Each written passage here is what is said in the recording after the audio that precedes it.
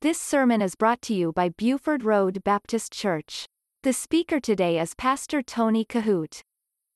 But our series is entitled Longing for the Savior, and today's message is entitled Preparing the World for the Messiah. And I'd like for you to take your Bibles today and turn with me to the book of Genesis, chapter 3. And we're going to look at verse number 15 in just a few moments. I want to give you time to find it. You don't have to look very hard for this one. First book of the Bible, Genesis chapter 3. And I want to read this passage of Scripture as we talk about preparing the world for the Messiah. Genesis, of course, is written by Moses. And the word says, "And I will put enmity," and that word also in the Greek means enemy. "And I will put enmity between thee and the woman, and between thy seed and her seed. It shall bruise thy head, and thou shalt bruise his heel." Preparing the world for the Messiah. It's hard to believe that we have already come to the place and point and time where we are focusing our attention on Christmas. And as we do this, we're going to be looking at some unconventional Christmas texts over the next several weeks. And so we're not going to be predominantly in Luke chapter 2 or Isaiah 53 or Matthew chapter 1, where we are more familiar with the Christmas story. And it's not because we don't love those texts. They're precious texts. We truly love them. And no doubt we're going to give reference to those texts throughout this particular series, Longing for the Savior. But there's a great prequel, I think, to these incredible scriptures. And this year, at the beginning of the Christmas season, as we focus our attention on this thought, longing for the Savior, I want to go all the way back to the beginning. And throughout these three specific sermons, I want to look at the first 5 books of the Bible, which, by the way, is called the Pentateuch. And I want us to look at the themes of these first 5 books of the Scriptures and the foreshadowing of the Lord Jesus Christ. I'm convinced that there are a lot of preachers who do not preach very much from the Old Testament anymore. And I will tell you that it takes a great deal of study to preach from the New Testament, by the way, if you're going to preach it correctly. But it takes a whole lot of study and depth and preparation if we're going to speak out of the Old Testament. Much of the Old Testament is hard to understand, and there are a lot of things that are given to us as examples, pictures, and so forth. The foreshadowing of things to come, the foreshadowing of the Lord Jesus Christ. And here is a great spiritual truth that I want to share with you today. Many of the circumstances that God brought His people through in the Old Testament and the means that He would bring them through, it would prepare the world for the longing of the Savior. It would prepare the world for the coming of the Messiah. And I want to be clear this morning that both Old and New Testaments work in complete harmony with one another. Please get this truth. Both in Matthew's gospel and Luke's gospel, we find the genealogy of Jesus. Now, I want to reemphasize something to you. And I understand this, and I understood this when the Lord gave me these 3 sermons, when we put it together the way that we did. I understand that because the Old Testament is a complicated book to preach from, it's certainly a complicated book to understand. And what I'm going to share with you today does require your utmost undivided attention. So I want you to stay with me. In the Gospel of Matthew and in the Gospel of Luke, we find the genealogy of Jesus. And that is important for 2 reasons. One, because God promised that the Messiah would come through the line of Abraham and David.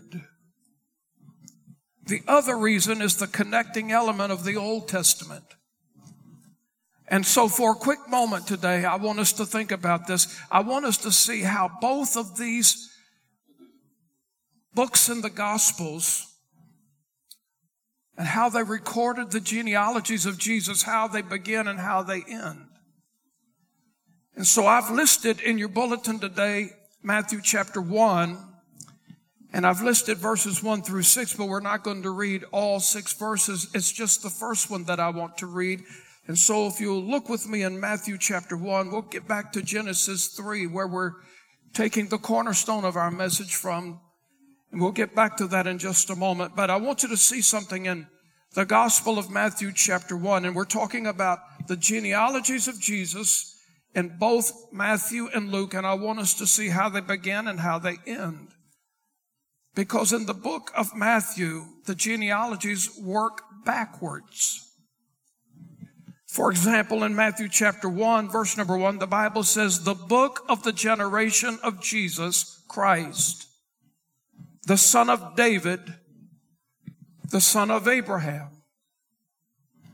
And I would encourage you to read all of the begats from verse 2 right on through verse 6. But then in the Gospel of Luke chapter 3, we see how Luke works forward with the generations, the genealogies. In Luke chapter 3, beginning at verse number 34, the word says, which was the son of Jacob, which was the son of Isaac, which was the son of Abraham, which was the son of Thara, and which was the son of Nachor. Go all the way down to verse 38. Which was the son of Enos, which was the son of Seth, which was the son of Adam, which was the Son of God.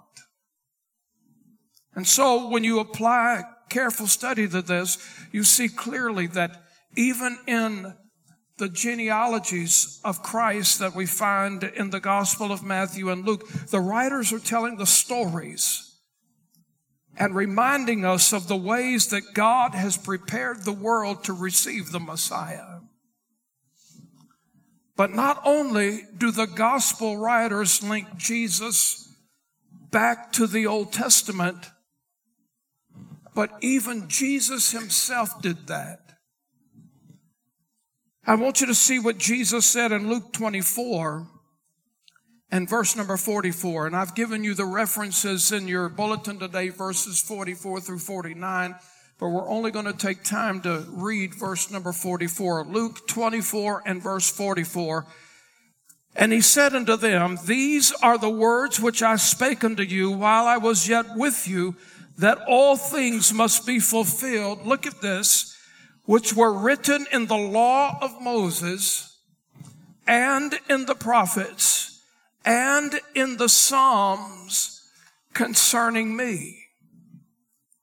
And so in these words of Jesus, he proclaims that the gospel, his life, his ministry is the quintessence, or in other words, a perfect example of the Mosaic law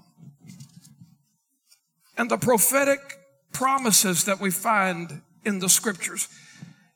And the psalmistic worship that can only be seen in the Old Testament if he opens our minds to make his mysteries known unto us.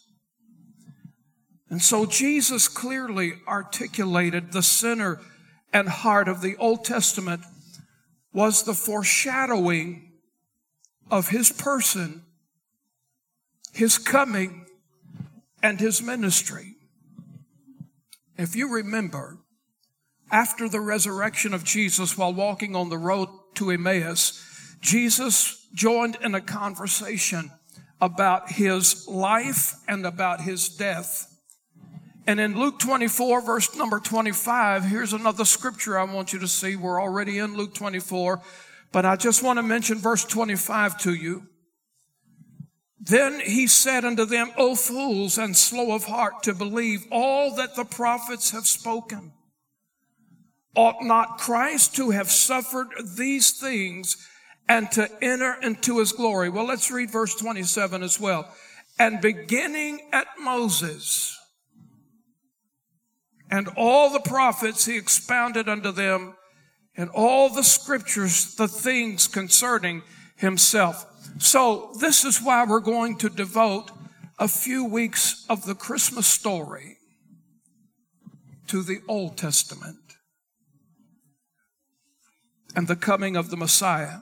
God chose to set the stage for this in the Old Testament, and I think it's worthy that even though we're very fond and familiar of the traditional scriptures that we read at Christmas time, and we will make reference to them, but I want us to see how God chose to set the stage for the coming of the Messiah in the Old Testament. So I want us to look again in Genesis chapter 3, and we're going to read beginning in verse 13 through 15. And the Lord God said unto the woman, What is this that thou hast done? And the woman said, The serpent beguiled me, and I did eat. And the Lord God said unto the serpent, Because thou hast done this, thou art cursed above all cattle, and above every beast of the field. Upon thy belly shalt thou go, and dust shalt thou eat all the days of thy life. And our text verse this morning, verse number 15, and I will put enmity, and again that word in the Greek means enemy, between thee and the woman, and between thy seed and her seed. It shall bruise thy head, and thou shalt bruise his heel. This is the first messianic prophecy in the scripture about the coming of the Messiah. Now, you can only imagine the hope and the joy these words brought to Adam and Eve as God declared this prophecy. I'm going to send the Messiah. I am going to send the Savior. I'll explain the scripture to you in just a moment. But you can only imagine, after everything that Adam and Eve had experienced and after everything that they had gone through, how these words, these prophetic words, encouraged them. I mean, you think about this. After the fall, after they were so beaten down, they were broken, they were shamed, and most of all, they were very guilty of what had just taken place. The devil had greatly deceived them. And let me pause and say this, the devil will greatly deceive you. He will greatly deceive me. He is a master deceiver. He's a thief and he's a murderer. The word says he's a liar. But as God had a habit of conversating with Adam and Eve in the garden, they begin to listen to him. You think about this now. After the transgression, they begin to listen as God tells the devil that there's coming one that would turn the tables for all eternity and would ultimately defeat him forever. And so if you're going to follow this message today in outline form, I want you to look at number one. Point number one, because Genesis prepares us for the one who will defeat the devil and his evil once and for all. But waiting, and we all have a bad habit of being impatient at times. Waiting for this promise to be fulfilled would be incredibly difficult. People wanted it right away, and that's how we are made. We want things right away. We don't want to wait in line.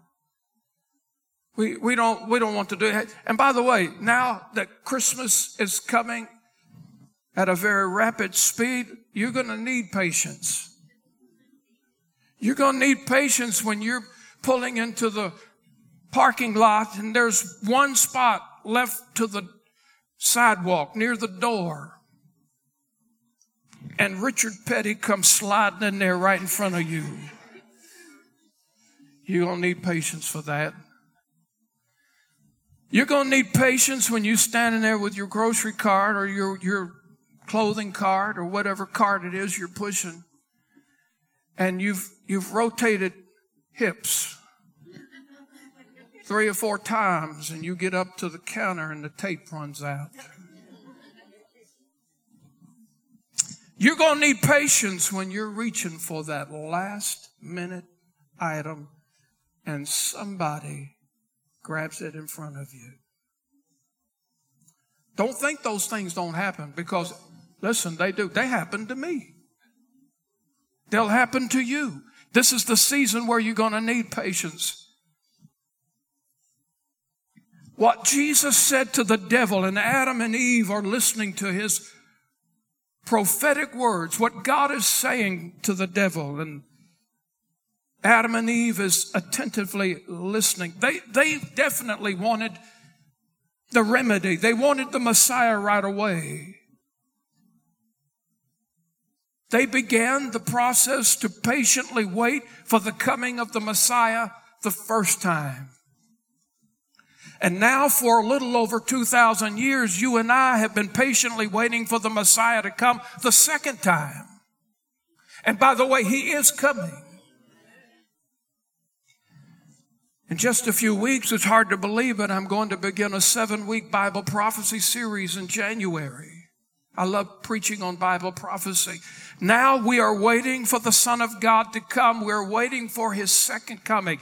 These people in the Old Testament, they were patiently waiting for the Messiah to come the first time.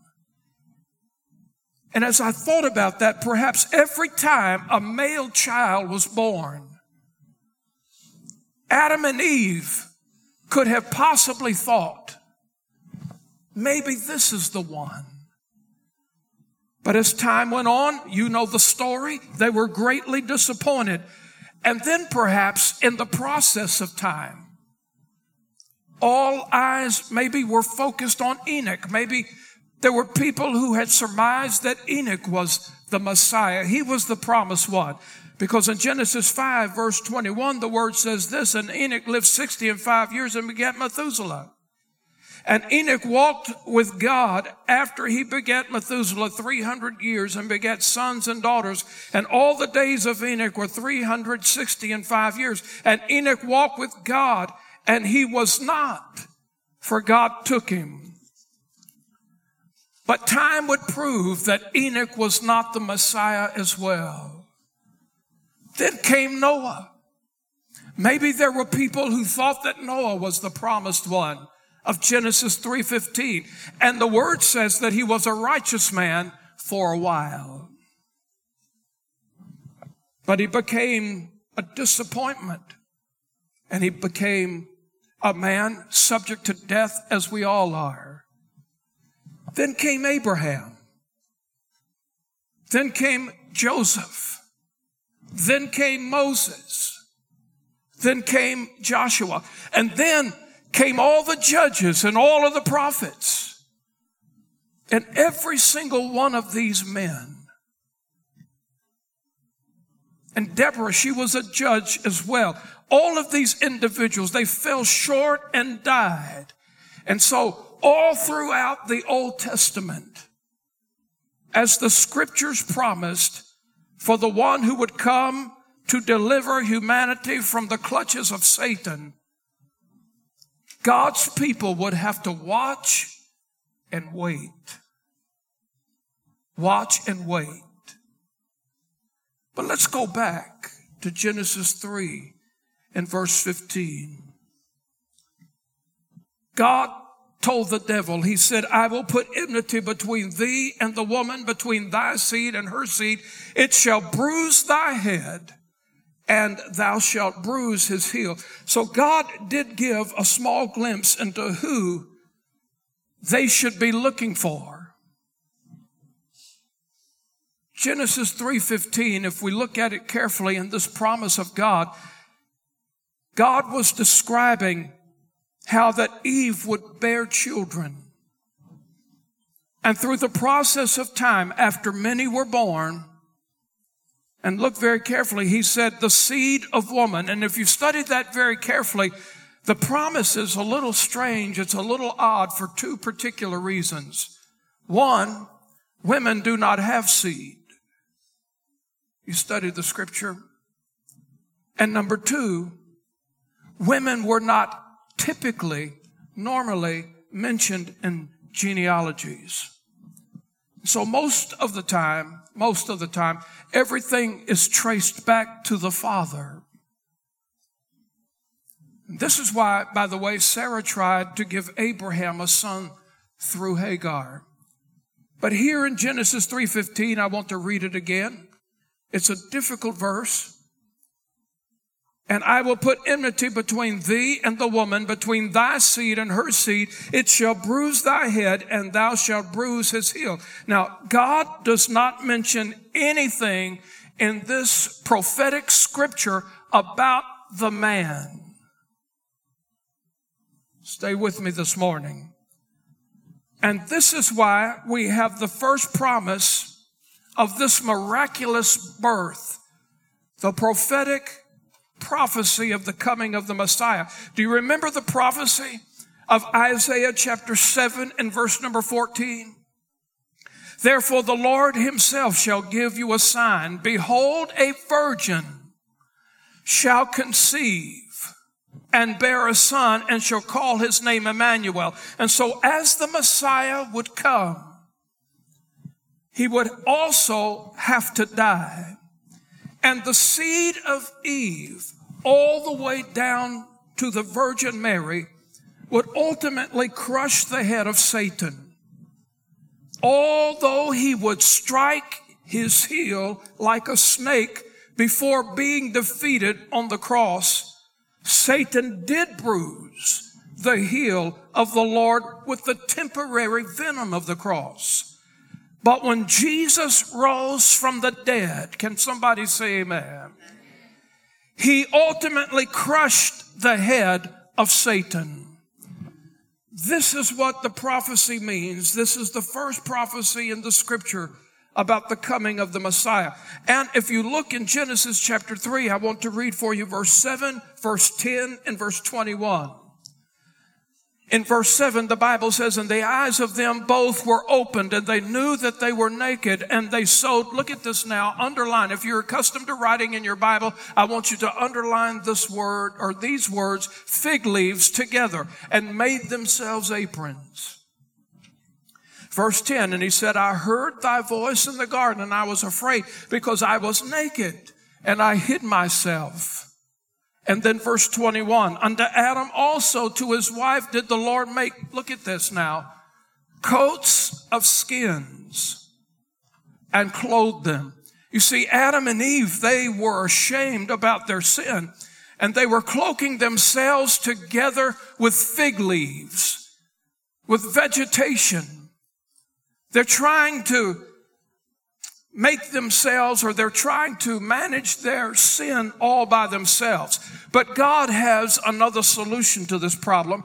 The word says that God covers them, but not with vegetation. The word said God covered them with skins.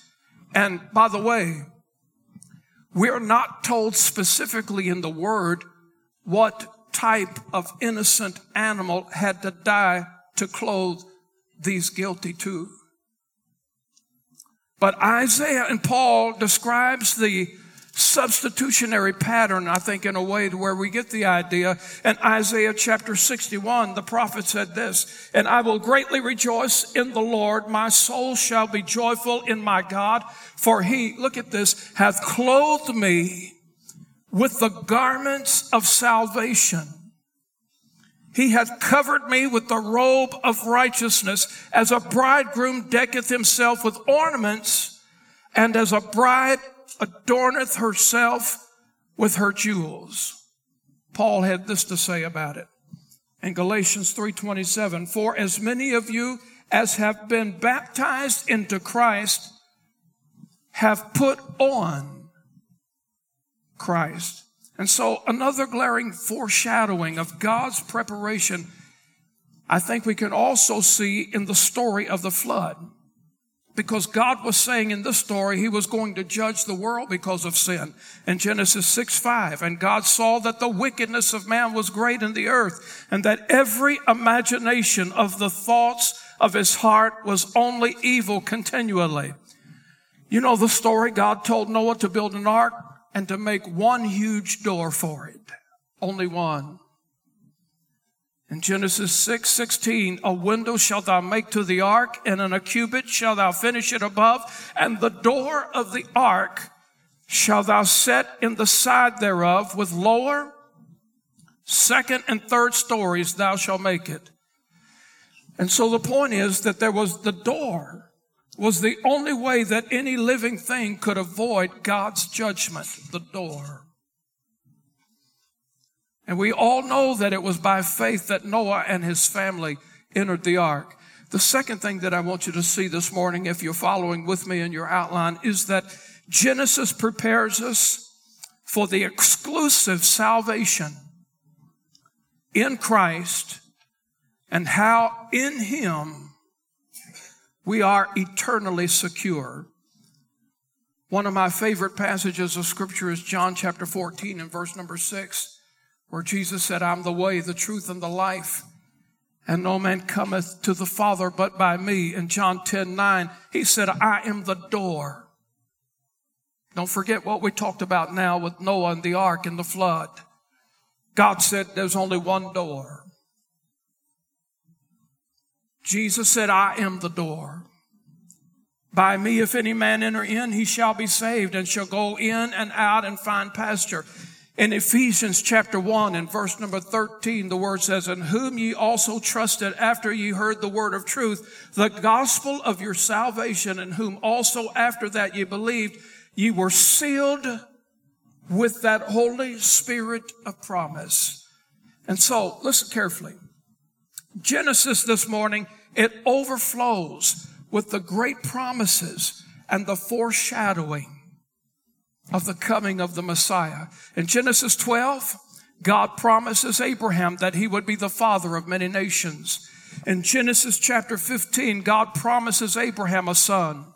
In Genesis chapter 22, God promised Abraham that he would provide the sacrifice. And so lastly, number 3 this morning, Genesis prepares us for the ultimate sacrifice of God's only begotten Son, the Messiah. And there's a specific reason for where God told Abraham to offer Isaac, by the way. In Genesis 22, verse number 2, the Bible says, "And he said, Take now thy son, thine only son Isaac, whom thou lovest." Every time I read Genesis 22, I emphasize the play on words that God used. "Take now thy son, thy only son, whom thou lovest, and get thee into the land of Moriah, and offer him there for a burnt offering upon the mountains which I tell thee of." Now, the location of this event was significant because this place would soon eventually be called Jerusalem. In 2 Chronicles chapter 3, verse number 1, they'll get the scripture here on the screen for you. "Then Solomon began to build the house of the Lord at Jerusalem in Mount Moriah, where the Lord appeared unto David his father, in the place that David had prepared in the threshing floor of the Ornan and the Jebusite." So I want you to see this now in this story. of Genesis, how it relates to the Messiah, the coming of the Messiah, what the Messiah would do. I want you to see in the story, I want you to look at Isaac carrying the wood on his back up the hill. In Genesis 22, verse 6, and Abraham took the wood of the burnt offering and laid it upon Isaac his son. And he took the fire in his hand and a knife, and they both went both of them together. Now I want you to picture this now. Jesus, outside of the city walls, is carrying the wood on his back. He's carrying the cross upon his back. John 19, verse 17. And he, bearing his cross, went forth into a place called the place of the skull, which is in the Hebrew called Golgotha. And so listen now, for centuries, the Israelites, they were pointing to this hill. They were pointing to this place called Moriah. And they were believing in the future provision, going all the way back to Genesis 3, when God told the devil, there is coming one who is going to defeat you once and for all. They were believing in a future provision, a future atonement. And for centuries, the Old Testament saints, they saw the Messiah.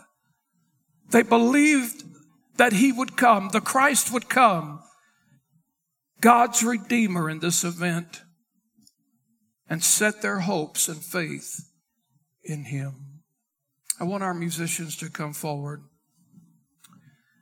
because in this particular passage of Scripture, we get to the Christmas story about longing for the Savior.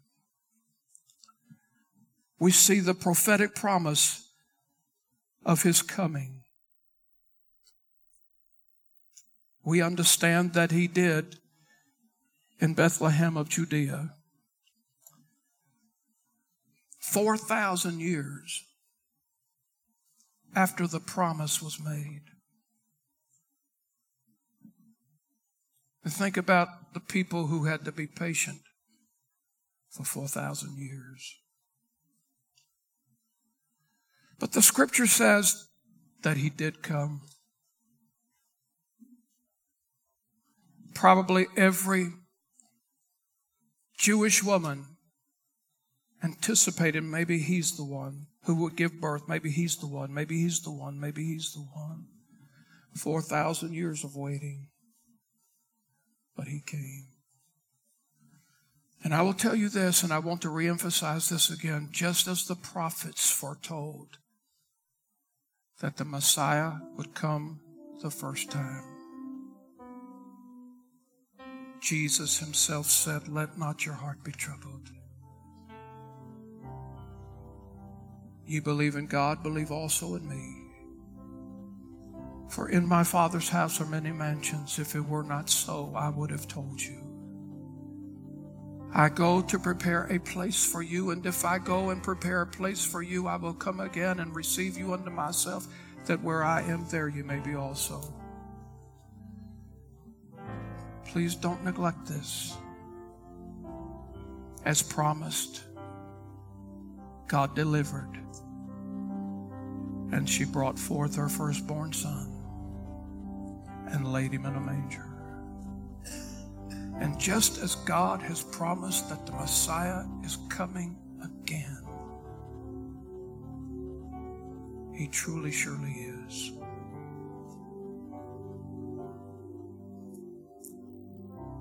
After everything God has done from Genesis to Revelation to help us to know him, to love him,